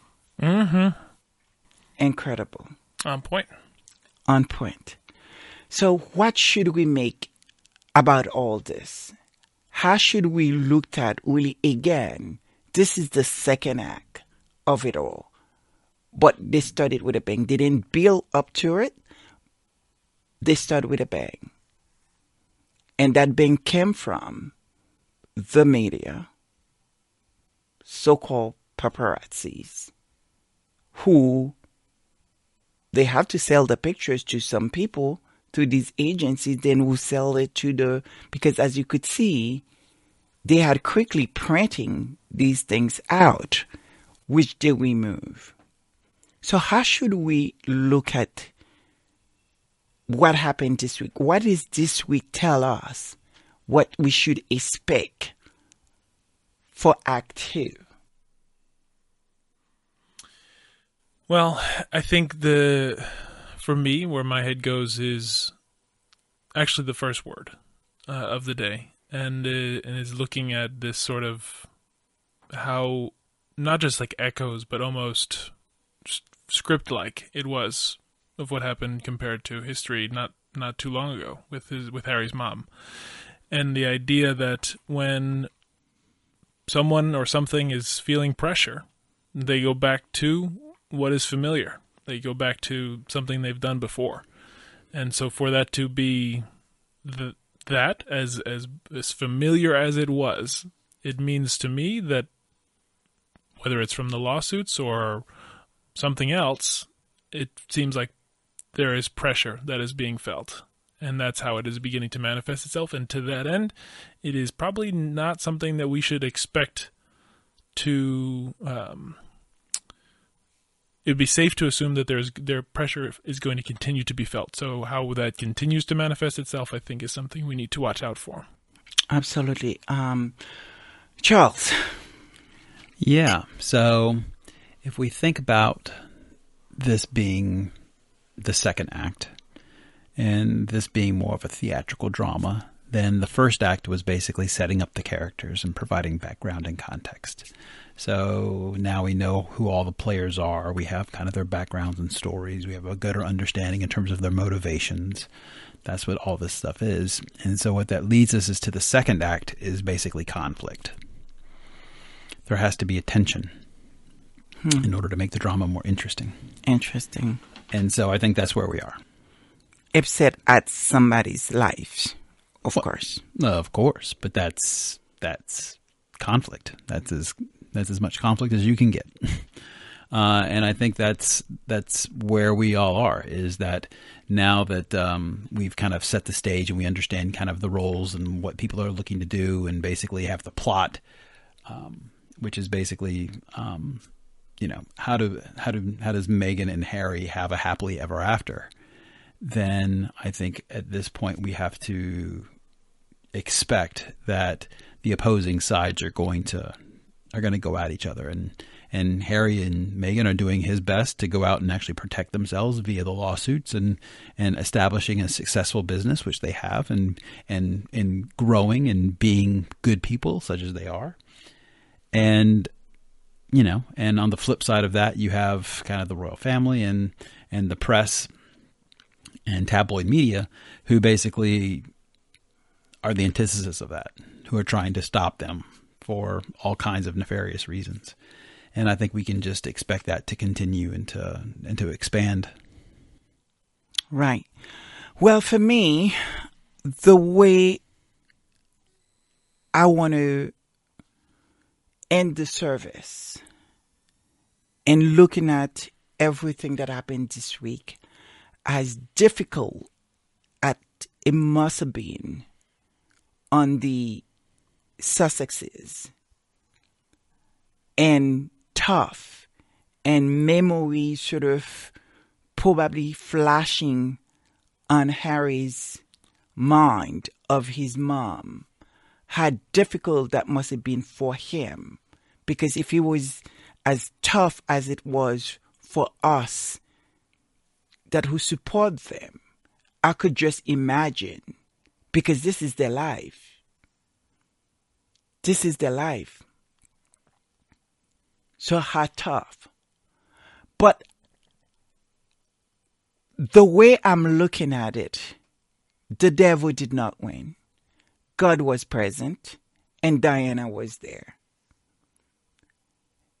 And I am saying this because as they've been going through their journey, doing the good Lord work, and they have their friends, they have people who loves them, the message is penetrating too. And people are watching. I know they are very cautious. They are very deep. They're doing the best that they can to protect their family. But sometimes there's always going to be some type of crack. Right? There's a crack somewhere. And so for me, I think what happened this week reveal what the crack is. Whether it's under security, why they are fighting for that security, and not to feel comfortable and just say, well, maybe we should let that one go because we'll be okay with just what we have. I don't believe they think that for 1 second, but I'm just saying. And what probably perhaps missing, what done wrong, what could be done right, although John Miller, the way he explained, and the kind of people that they have in their team did the right thing, that just like pause for a minute and say, okay, well, let's go and take a deep breath and let's go to the present and everything and figure all this out. And they did. And thank God it's all worked out because it could have been worse. But I think moving forward, the silver lining that for me, I'm choosing to see it moving forward, I'm sure there's going to be better plan, and they are very smart people. They're going to make adjustments.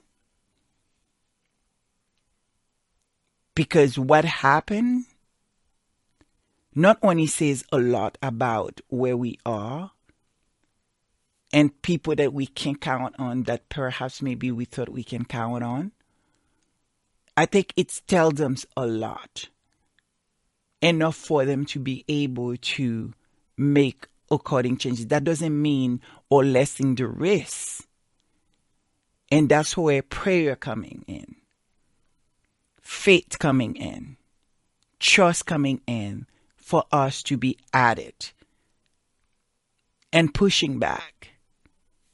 And continue doing the good, because we the Sussex squads, we are not here to do evil or hate or functioning in a place of hate. I'm not here for that.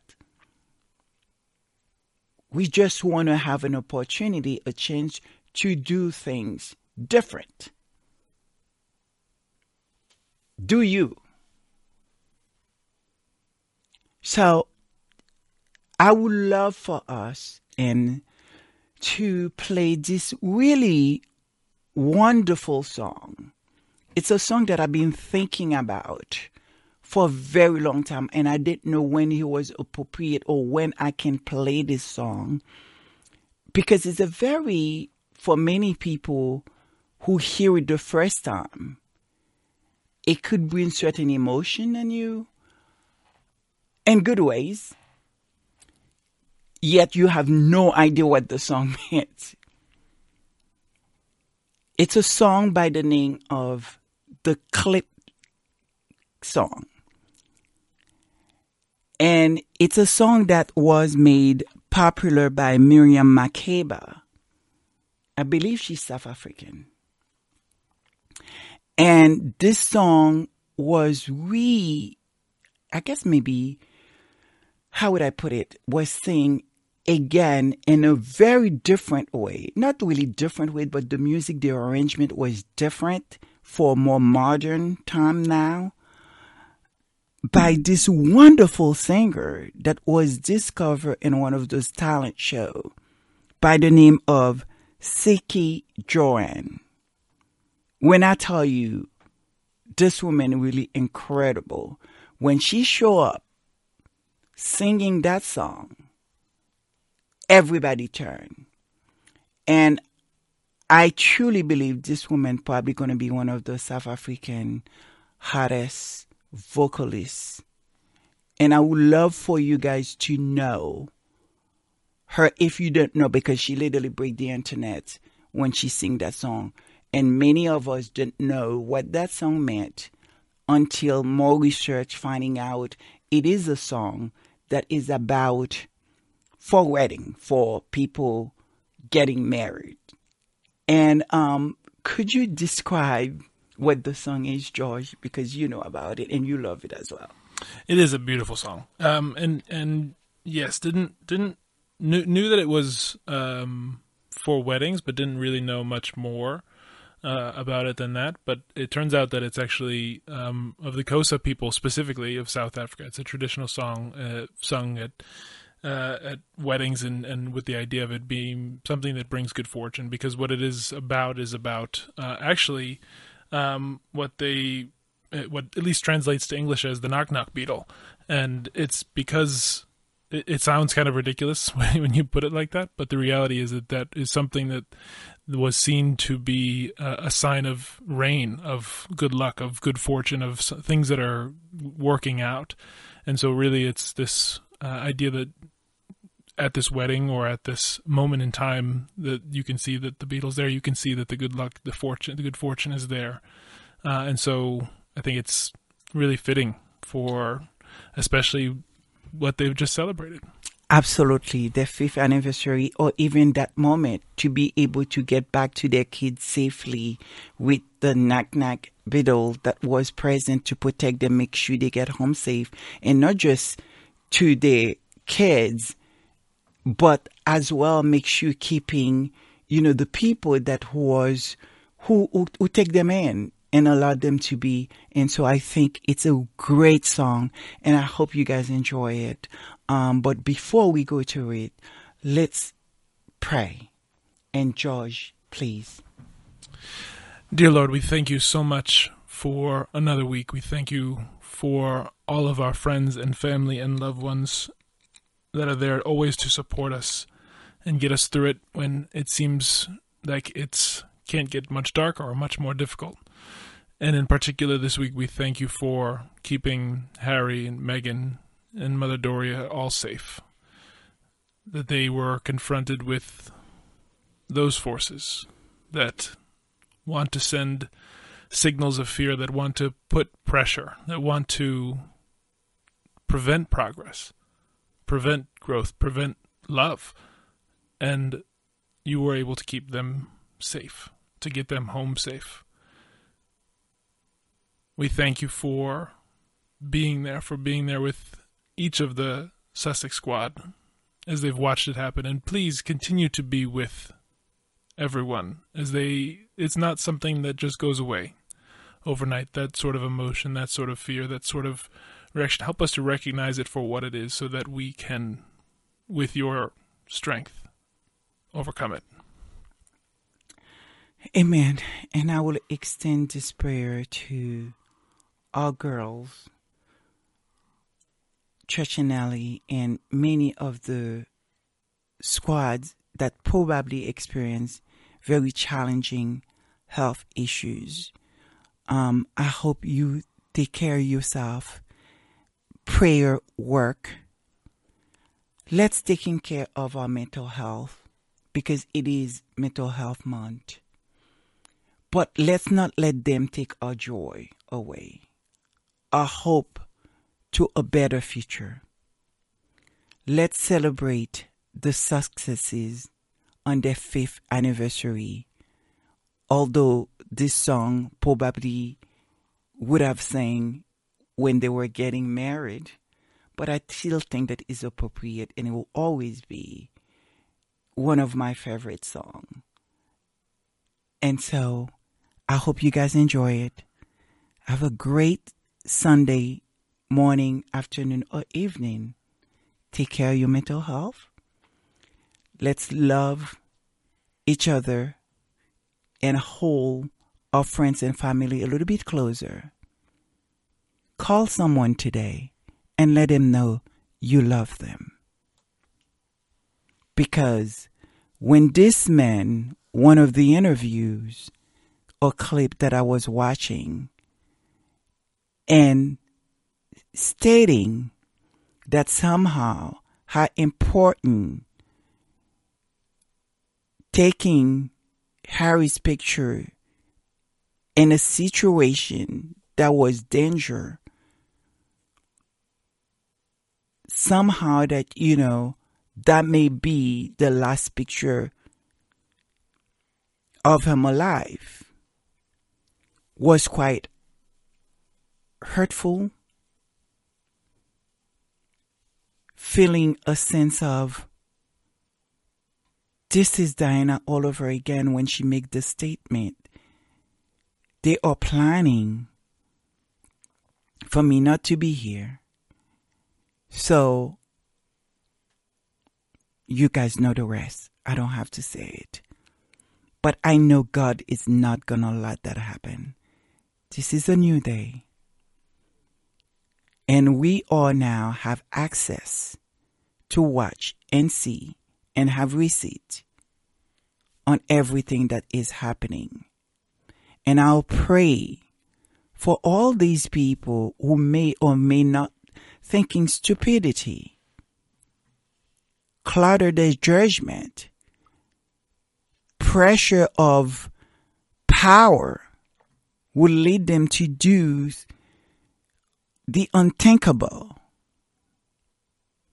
I hope, God, you go and you touch these people and that you put some sense into them for us.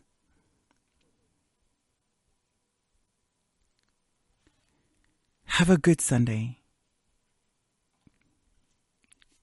Let's enjoy this wonderful song that I dedicate to Harry and Meghan and their 5th year's anniversary.